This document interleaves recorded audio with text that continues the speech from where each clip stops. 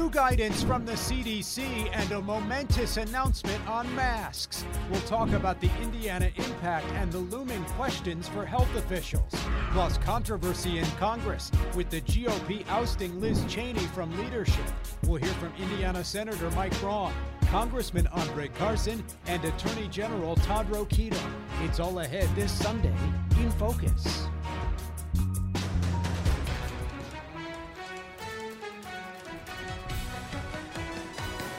And good morning, I'm Dan Spieler. A big step this week in the path out of this pandemic. The CDC says the vaccines are working so well, they no longer recommend masks for vaccinated Americans, even indoors. So what will this mean here in Indiana and across the country? Rashad Hudson has more from our Washington bureau. Well, today is a great day for America in our long battle with coronavirus. President Biden applauded the American people for their sacrifice and hard work to reach this point in fighting back the pandemic. You've endured so much, and so many lost jobs, so many businesses lost. But the news doesn't mean the pandemic is over. As great as this announcement is today, we don't want to let up. CDC Director Dr. Rochelle Walensky says this is a step toward normalcy. You can start doing the things that you had stopped doing because of the pandemic. We have all longed for this moment. The CDC stopped short of allowing fully vaccinated people to ditch their mask when they're traveling by plane, public transportation, or in some other setting. And we have, work ahead of us in terms of updating our guidance with regard to all other settings, as you know, schools and camps. President Biden continued his calls for unvaccinated Americans to get the shot or continue to mask up. And that was Rashad Hudson reporting. Meantime, here at home, Indianapolis Council Minority Leader Brian Mowry putting pressure on Indy to drop its mask mandate, saying the science is clear and irrefutable. Vaccines work. He says Mayor Hogsett and the Democratic-controlled council's decision to allow the county health department to ignore the CDC and continue outdated restrictions is a baffling anti-science decision, in his words. Now, this new guidance came just a few days after state lawmakers overrode another veto from Governor Holcomb and in the process briefly invalidated several locally imposed health restrictions and mask mandates. Kayla Sullivan has more on that from the State House. Lawmakers technically had until the end of next session in 2022 to override this governor's veto, but the Republican majority decided to address it now. Those opposed wish they would have waited so they might be able to come up with a compromise. That sometimes you have to make these decisions within hours. Those against Senate Enrolled Act 5 argue the law will delay important health orders, and that could potentially cause an increase in death or sickness during an emergency like the COVID-19 pandemic. It would add an extra layer of bureaucracy, I think, for all of us. However, the majority of lawmakers who voted for this veto override say local elected leaders need a guaranteed say in the process, and Hoosiers need a way to appeal health orders that impact them. Senate Enrolled Act 5 serves as that critical check and balance and ensures that local government, the government closest to the people, plays a central role in shaping the policies that affect the life of our communities and the livelihood of Hoosiers. UIndy political science professor Laura Wilson says she isn't surprised by this veto. People in Indiana have been outspoken about the issue. These are conversations people have. Who should have control over mask mandates? Who should have control over these decisions?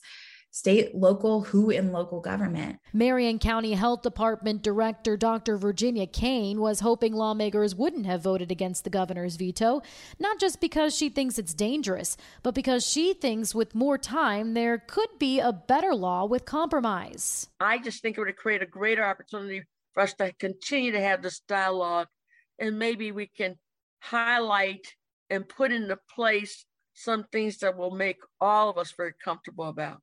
Dr. Kane says there is more room for transparency and communication in this process, but she doesn't believe this law was the answer.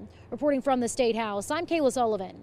All right, Kayla, thanks. Meantime, as state and local governments continue to sort out the implications of this new CDC guideline, it's still creating a lot of questions for businesses, especially local restaurants.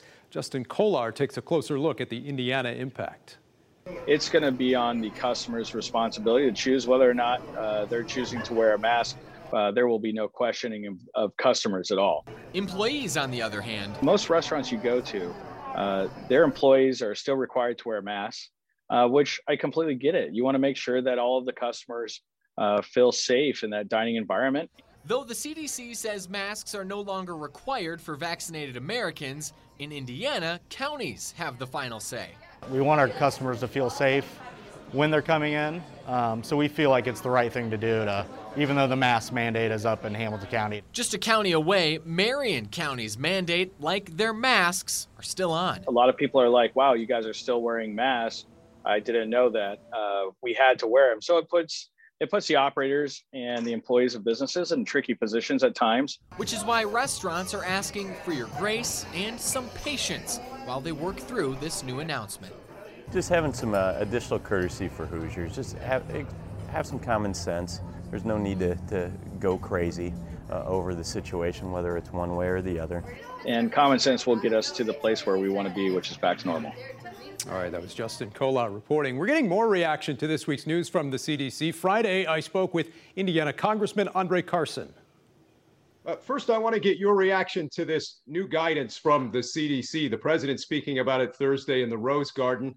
What does this moment mean for our country in your view? And do you think Indianapolis, cities like Indianapolis, should drop their mask mandates as a result? Well, I think this is very welcome news. Thanks to life-saving vaccines, we are slowly but surely getting back to some semblance of normalcy. Obviously, we're not out of the woods, but it's clear we're making progress. And, I hope that this guidance encourages people to get vaccinated if they haven't already. I think the vaccine is the best tool we have to protect people and continue reopening. Should it impact the decisions when it comes to local mask mandates, do you feel? Well, I'd like to think so. I mean, I know that each executive has the discretion to make the decision that impacts Hoosiers in their minds the best way. But I'd like to think that the announcement from the White House will set a precedent, hopefully for Hoosiers. Republicans removed Liz Cheney from her leadership role this week for not going along with the former president's statements about the 2020 election. And all this as the conversation continues there in Congress on election reforms being put forth now by Democrats. Where's that debate headed, and can it get through the Senate? Well, I've had some philosophical disagreements with Representative Cheney on many things, but I really admire her courage on this. I'm very disappointed that Republicans are punishing her for simply telling the truth. I think that a better question to my Republican colleagues for me is, why do they continue to embrace Donald Trump's delusions and legitimize a lie that has led to deadly violence, like the insurrection at the Capitol? Congressman Andre Carson there. On this same topic, earlier in the week, our D.C. Bureau caught up with Indiana Senator Mike Braun. I think that it was untenable to have Liz Cheney there when that does not reflect the large majority of the point of view there. When it comes to, as a party, I think Republicans have got to be careful that we need every live, warm body to be a member of the party. I've been one that says that we need to do better at engaging growing demographics, especially young people.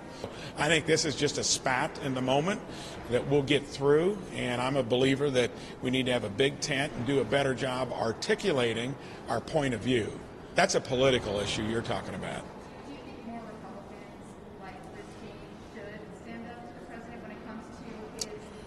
I think you're defining it in that nature, and I'm not going to go there because I don't think that's the topic. The topic would be on the big issues of the day, not how you might like or dislike President Trump or Liz Cheney. It's about us doing better as a party in terms of articulating where we as conservatives, as Republicans, are going to be on the issues of the day. Senator Mike Braun there, the GOP continuing to grapple with these questions about the 2020 election. We also heard this week from Indiana Attorney General Todd Rokita, who spoke about the legislation Democrats have introduced in Congress on election reform, with Kelly Meyer from our Washington Bureau. I used to be the chief election officer of the state of Indiana, the Secretary of State, and I will say this, the sun won't set in Indiana before we sue if this ever becomes law, because it is so fundamentally unfair. It is so fundamentally repugnant to the principles in our Constitution that I think many states will sue. We can't have this. The Constitution specifically calls for the states and state legislators to decide and articulate the manner of elections. And there's good reason for that. Do you think the election was stolen? We don't know. It's impossible to know. There is a lot of distrust. It's warranted because there was a lot of things that were changed at the last minute across various states. All right, a lot to unpack there. We'll talk about that with our panel. Plus, a busy weekend at IMS with the Grand Prix kicking off the month of May. What about the health plan for the 500 and the impact of this new guidance from the CDC? Plus, Ohio's governor offering millions in incentives for people to get the vaccine with a vaccination lottery. So should Indiana try something similar? We'll talk with our panel about it next.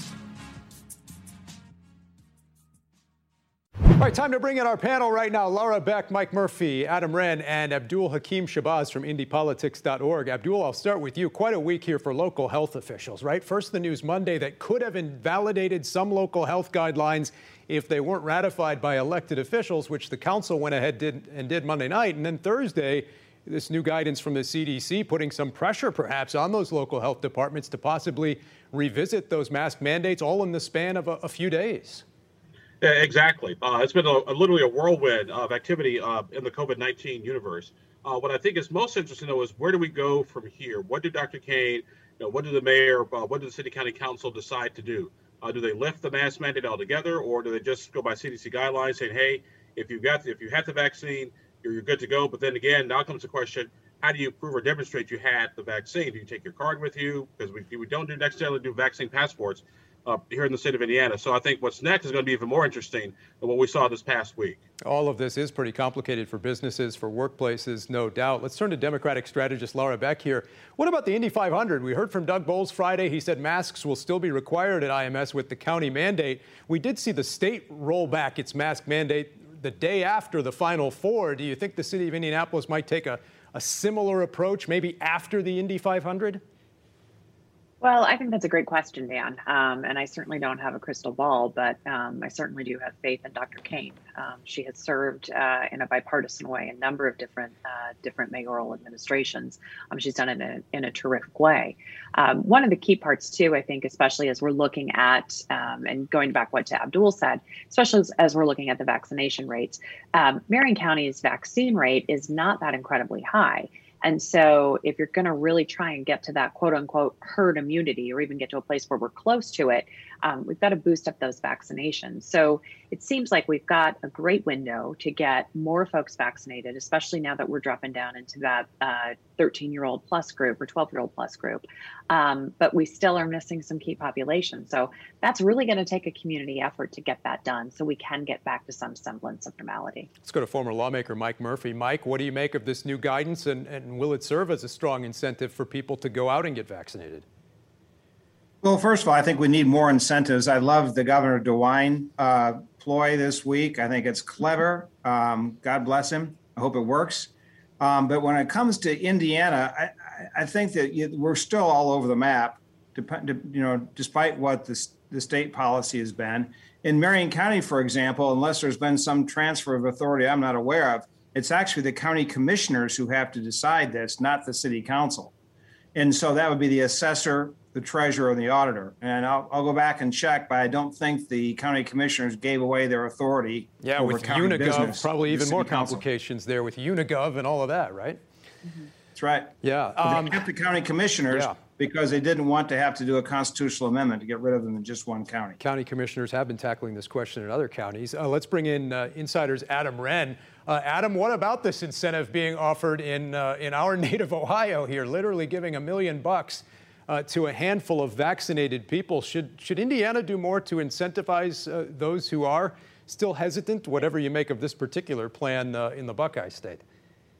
Yeah, Indiana has a tradition as a policy, the General Assembly particularly as a policy-making body, of liking to incent people to do things rather than punish them for not doing things. So it seems like a logical fit here. The big question for me is, how do you get Hoosiers to take the vaccine, and what is a good reward for that? Is it a free ticket to the state fair? Is it a tenderloin of their choice from a fine establishment of their choosing around the state? Is it an admission to the Indy 500? I don't know. It's an interesting question to think about. What would bring Hoosiers together to get a vaccine? But I'm surprised that Governor Holcomb hasn't taken a step in this direction, although he is kind of a week or two behind Mike DeWine and has been throughout the pandemic, kind of following him, stalking him in terms of similar coronavirus proposals. So we could still see that yet. It's been an interesting reaction to Governor DeWine. He's obviously, a lot of people raise their eyebrows, kind of a bold approach, but some have criticized him too for using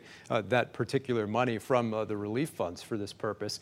Also want to talk about the future of the GOP today and the situation in Congress with Republicans ousting Liz Cheney for her leadership role. Abdul, what does this say about the hold that former President Trump still has over the Republican Party? Well, like I said, some days I think Donald Trump's relationship with the Republican Party, at least at the national level, is like the old David Koresh comment people under the sink. It's almost like a cult to a certain degree, that you can't say one thing bad about your leader. Next thing you know, you're out of here. And I really do think Republicans have to do some soul search, because they cannot win with just Trump voters. It is statistically impossible for them to win with just Trump voters. And so they're going to have to get their act together relatively fast, relatively quick, because 2022 will be here. And the next thing you know, 2024 is here. Laura, you heard the interviews earlier with Senator Braun, Congressman Carson, and AG Todd Rokita. What do you make of their reaction to this? Rokita also continuing to say, when it comes to the election, he was asked, was it stolen? And he said, I don't know. Yeah, I can't even really with Todd Rokita anymore. I mean, I just do my best to sort of just roll my eyes and move on, because I just can't. I will have to say that this is the first time I've ever been on a program with Abdul when he references David Koresh and a cult leader. So this is breaking new ground this morning. But when we look at, I thought what Mike Braun said was really telling, because he's talking about how we really need to work on getting our message out and really telling people what we stand for. Well, you stand for the party of Donald Trump. And that's not really a great message when you're trying to win over young people or swing voters. So they do really have some soul searching to do. I mean, Democrats were certainly not perfect and by any means. But at the same time, the more they spend fighting with each other, and we all know this because we've all worked in this business, but the more you spend fighting with each other, the less time you spend fighting the people who you really need to be fighting. So I think it's just a distraction. I think it just ties them more, just tethers them to Donald Trump. And I mean, who knows what Donald Trump's doing? Maybe he and Todd Rokita are looking for missing votes somewhere. I have no idea. Mike, how does your party navigate all of this? Well, it's tough. It reminds me of the 1840s, frankly, when the Whigs threw Tyler out and then the Democrats threw Polk out, and that was the end of the Whig party in a very few years. So they have to be very careful what they do. It looks to me like the Republicans now have their own version of the cancel culture. They may not want to label it that way, but if you say the wrong thing in the Republican Party, you are canceled. You're politically dead forever. This is what happened to Liz Cheney. Adam, we're talking about Todd Rokita here. The Attorney General hasn't given a lot of interviews locally here on his legal battle with the governor. Last couple of weeks, his office has told us he's not been available. He did have time for this national interview that we showed you a clip of with our Washington bureau. Certainly, he has been weighing in on a lot of national issues that may or may not have much to do with Indiana. Yeah, that's right, Dan. He was up in Gary recently talking about economic development, which I'm not quite certain is the purview of the Attorney General. So clearly, he has his sights on higher office. And of course, AG does stand for almost governor. So he's trying to turn that almost into about, I think. So it's really interesting to watch him operate. I haven't been able to get an interview with him either. So it's difficult to cover politicians fairly and critically when they don't assent to interviews with local press. All right, coming up next this Sunday in Focus, we'll hear again from our panel for winners and losers, plus honoring our graduates who've had to endure so much these last 2 years. Stick around, we'll be right back.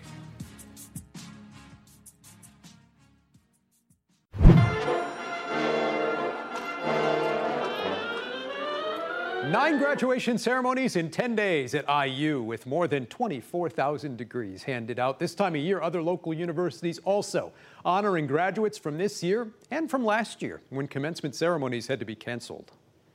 As we enter the home stretch of this pandemic, doubtless the most extreme adversity that you young students have had so far in your lives, I want to ask you this. How has the pandemic changed you? Profound question there, and a pretty familiar topic in a lot of commencement addresses all around the country this week. Stick around, we're back to wrap things up with this week's winners and losers next. All right, time for this week's winners and losers. Mike, I'll start with you. Well, my winner has to be Liz Cheney. She demonstrated outstanding courage and character in her speech this week. And my loser has to be Kevin McCarthy, because he proved that Donald Trump can order the political execution of anybody in America from Mar-a-Lago. Laura?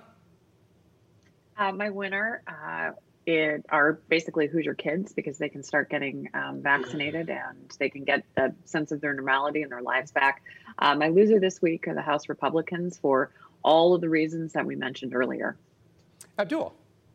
My winners this week are everyone across the country who's graduating so far this year. They do a lot of virtual learning, lots of obstacles, lots of challenges. I teach part-time for UND and Ivy Tech, so very proud of those folks who graduated so far this year. My big loser, unfortunate city of Indianapolis. We had more homicides this week, which puts us on the path for another record year, and that does not count the 3 mass shootings that we had so far this year either. Continues to be a big issue in the city. Adam, you get the last word.